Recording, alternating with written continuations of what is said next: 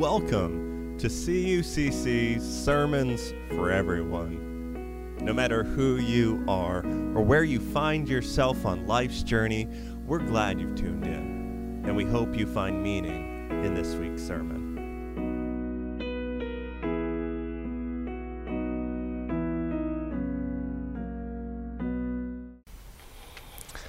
I wonder if you ever met someone with a different spirit about them. You can't quite put your finger on it, but they just carry themselves differently. Right? We're all used to people responding to things in a certain way, at times getting triggered, frustrated, looking out for themselves, but every so often you bump into someone who just doesn't. They have this deep, unwavering strength. You'd love to be more like them, but you don't even know how to go about it.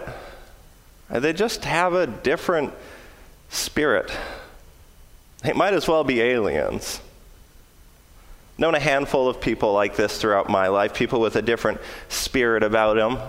Call it enlightenment, spiritual integration, self-actualization, call it whatever you want.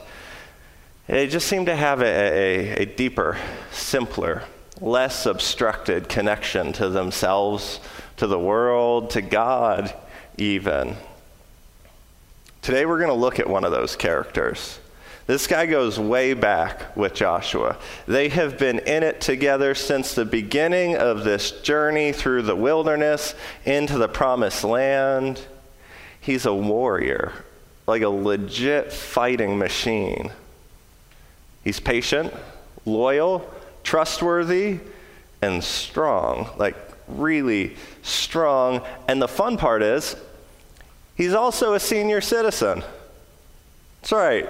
He's 85 years old, and he can still hang in there with the young bucks. His name is Caleb. He's a lesser-known character in the Bible, but he's no joke. And so I want to spend some time with him this morning, but to do so, we have to speed the story up just a little bit. All right, so last week we took a second run at Joshua and the Battle of Jericho.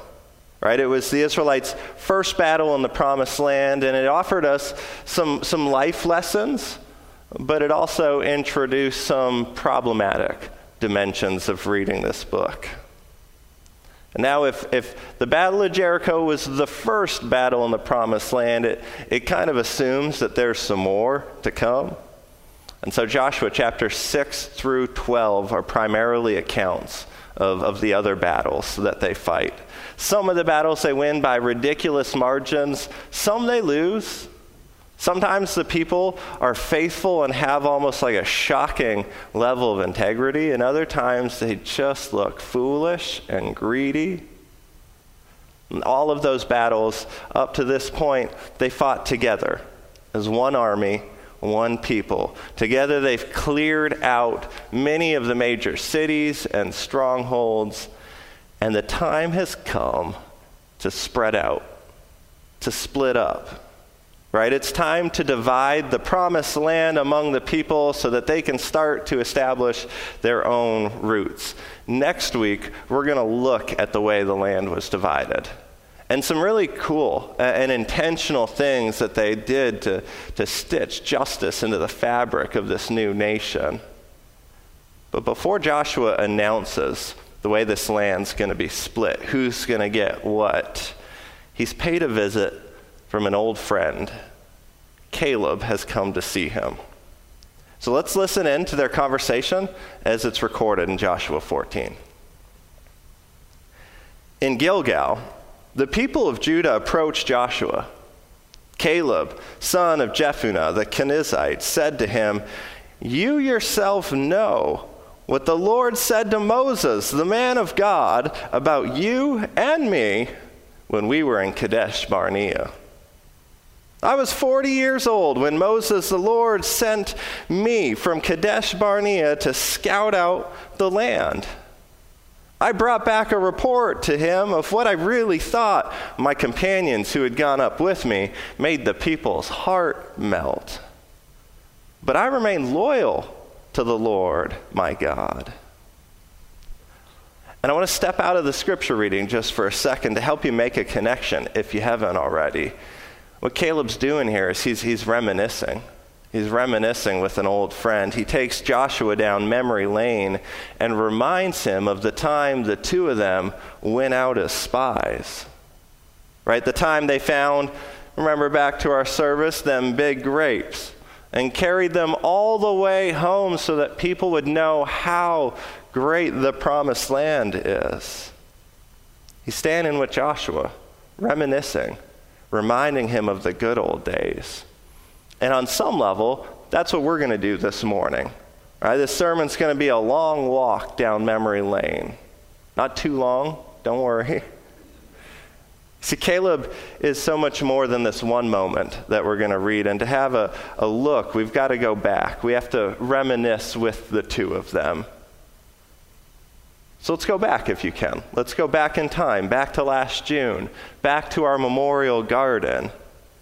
Right, we've been reading this story, this movement for a while now, and it's exciting when we get to connect dots, when we get to see the narrative progress and characters progress. And so, once again, hear the story of these two men scouting out the promised land 45 years earlier, as recorded in Numbers 13 and 14.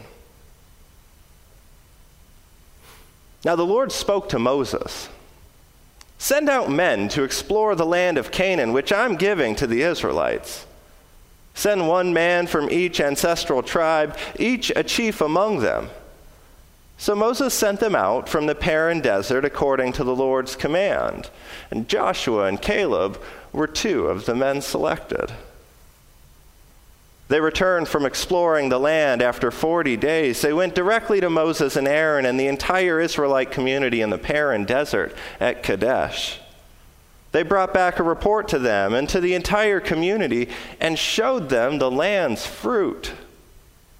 Then they gave their report. "We entered the land to which you sent us. It's actually filled with milk and honey, and this is its fruit. There are, however, powerful people who live in the land, and the cities have huge fortifications, aka the walls of Jericho. And we even saw the descendants of the Anakites there. The Anakites were said to be literal giants." Now Caleb calmed the people before Moses and said, "We must go up and take possession of it because we are more than able to." But the men who went up with him said, "We can't go up against the people because they're stronger than we." They started a rumor about the land that they had explored, telling the Israelites that the land we crossed over to explore is a land that devours its residents. All the people we saw are huge men. We saw ourselves as grasshoppers, and that's how we appeared to them. The entire community raised their voice, and the people wept all night. The Israelites criticized Moses and Aaron. The entire community said of them, "If only we had died in the land of Egypt, if only we had died in the desert. Why is the Lord bringing us out of this land to fall by the sword? Our wives and our children will be taken by force. Wouldn't it have been better for us to return to Egypt?" So they said to each other, "Let's pick a new leader and go back to Egypt." And Moses and Aaron, they fell on their face before the assembled Israelite community. But Joshua, Nun's son, and Caleb, Jephunneh's son, from those who explore the land, well, they tore their clothes. And they said to the Israelite community, "The land we crossed through to explore is an exceptionally good land. The Lord is pleased with us. He'll bring us into this land and give it to us. It's a land filled with milk and honey. Only don't rebel against the Lord. Don't be afraid of the people of the land. They are our prey. Their defense has deserted them, but the Lord is with us, so don't be afraid." Instead, the entire community intended to stone them. Caleb and Joshua had the guts to stand up and tell it as it is, and the entire community intended to stone them. That's not an experience you forget quickly, right? If that doesn't bond two people together, I don't know what would. And so now Joshua is the leader of the entire Israelite community, and Caleb is right there beside them, and they go way back. Not only are they the only two who thought that it was possible to enter this promised land, they're now the only two who are left to tell the tale. They're the only two survivors of the generation that fled Egypt, that crossed the river, that wandered and endured the wilderness. They're the last ones standing. And now they get to look out at this land of milk and honey and imagine a world in which their children and their children's children don't have to fight, don't have to wander, don't have to portion out manna every morning. And so, as we just read, Caleb finds Joshua and says to him, "Brother, you yourself know what the Lord said to Moses about you and me when we were in Kadesh Barnea. I brought back a report to him of what I really thought my companions who came up with us made the people's hearts melt, but I remained loyal to the Lord my God. So Moses pledged on that day that the land on which you walk will forever be a legacy for you and your children. This is because you remain loyal to the Lord my God." Right? And you can almost picture Caleb with his arm around Joshua as they keep walking and talking. "Look now," Caleb says in verse 10, "look now, the Lord has kept me alive exactly as he promised. It's been 45 years since the Lord spoke about this to Moses. It was while the Israelites were journeying in the desert. Now look, today I'm 85 years old. I'm just as strong today as the day Moses sent me out. My strength then was as my strength is now, whether for war or everyday activities. So now, give me this highland." The literal translation is, "Give me this mountain that the Lord promised to me that day." He says, "True, the Anakim are there with large fortified cities, as you yourself heard that day. But if the Lord is with me, I should be able to remove them exactly as the Lord promised." What a dude. 85 years old. Him and Joshua are the last ones standing from a generation that fled Egypt, and he says, "I'm just as strong today as I was the day Moses sent us out. Right? My strength is now as my strength was then, whether for war or everyday activity. So now, give me this mountain." Right? He says, "Fact, the land is filled with giants. Fact, there are huge walls. But look now, give me this mountain." We keep reading in 13. "So Joshua blessed him. He gave Hebron, the region on the mountainside, to Caleb as a legacy. So Hebron still belongs to Caleb, son of Jephunneh the Kenizzite, as a legacy to this day. This is because he remained loyal to the Lord God of Israel. And then the land rested from war." This is the word of God for the people of God. Thanks be to God. So Caleb was a spy, a warrior, as strong at 85 as he was in his prime. He was a faithful man, a family man. Caleb was blessed. And his story, it excites me. It lights a fire in me. It makes me want to hit the gym and then buy a mountain. Or maybe better yet, it makes me want to take someone else's mountain. Right? Not literally, but kind of. And while we don't know much about him, we catch just glimpses of his character in these passages. He certainly sounds to have a ton of courage. The dude sounds brave, strong. But I've got to read one more passage to you, as this description really caught me this week. I know we're reading a lot. So when the spies came back, and 10 of the 12 said, we got to go back to Egypt. We need new leaders. God gets ticked at them. And God has something to say about Caleb amidst it all. And so let's read briefly from Numbers 14, starting in verse 22.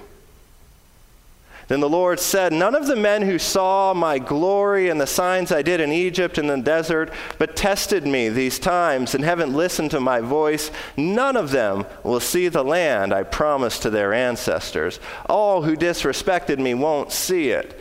But I'll bring my servant Caleb into the land that he explored, and his descendants will possess it, because he has a different spirit, and he's remained true to me.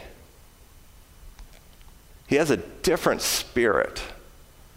He's remained true to me. Caleb's got all this alpha male, 007, old man warrior stuff going on, and yet the feature that God points out to us is his spirit. His spirit, he's got a different spirit about him. When 10 people said, we can't do it, he said, God can do it. When the entire crowd said, we're just grasshoppers, he says, God's not a grasshopper. He was different. He had a different spirit about him, and despite the ups and downs of his life, the wandering and enduring the wilderness, he remained true to God, true to himself, true to his spiritual grounding. And you get a picture that Caleb didn't just wake up one day an 85-year-old legend of strength and faithfulness. He'd been standing up for what was right his whole life. He'd been building up spiritual muscle memory and aligning himself with God for years. Because of it, because of the spiritual strength he built up over his life, we get to this point in the story, and his courage and conviction is just completely unmatched. Have y'all heard of the term old man strength? No? It must be a Canadian phenomenon, I guess.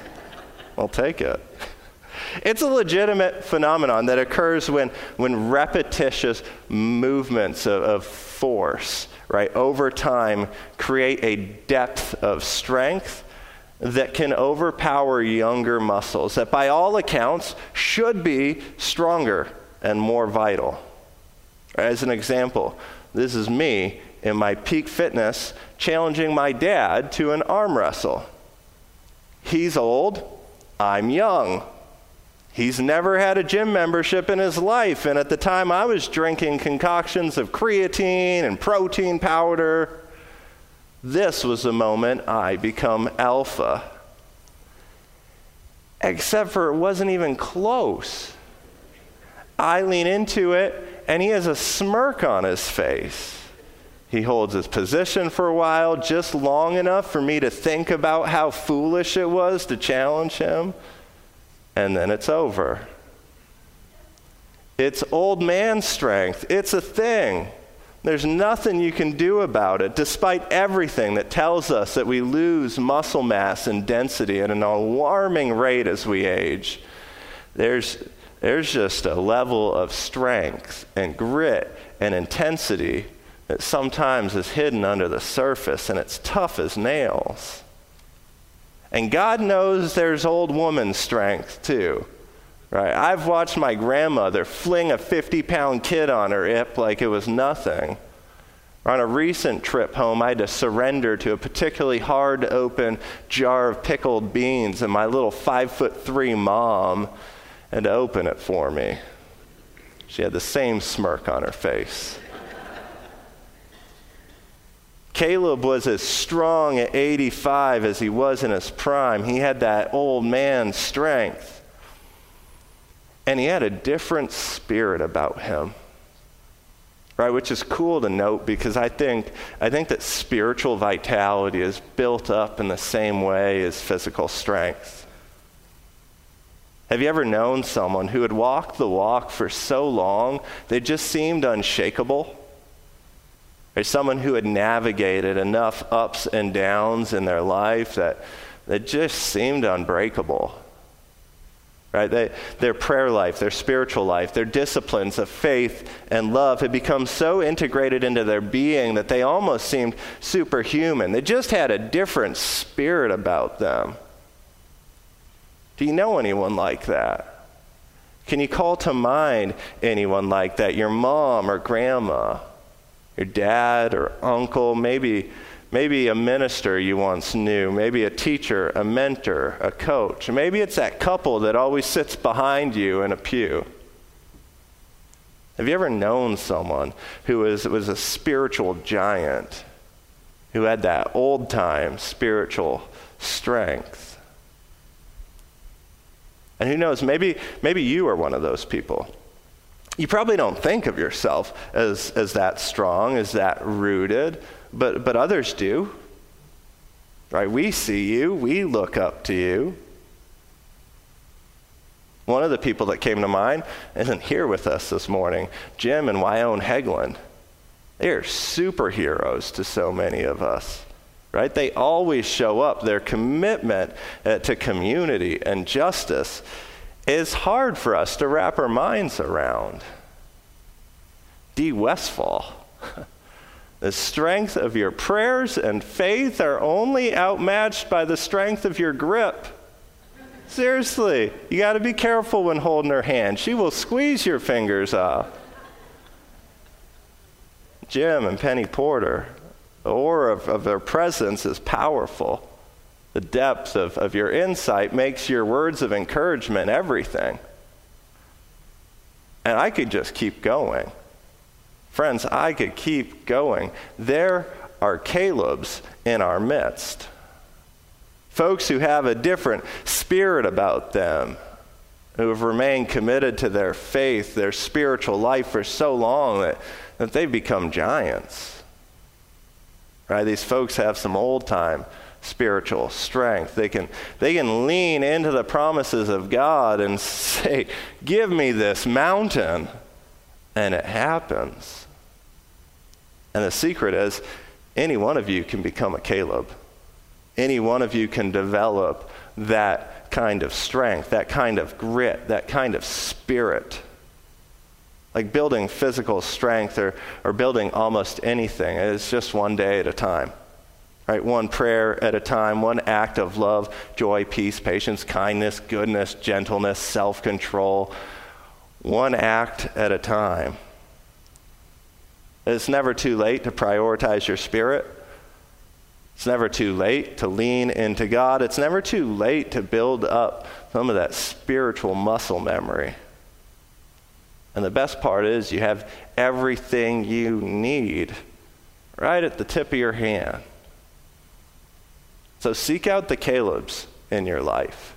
Give them a call. Have them over for dinner. Ask them about their story. Ask them to reminisce with you, because strength like that always has a story attached to it. And if you do, if you commit to practicing spiritual disciplines one day at a time over and over throughout the course of your life, you will also never be too old to claim your mountain. Give me this mountain, he said. Amen.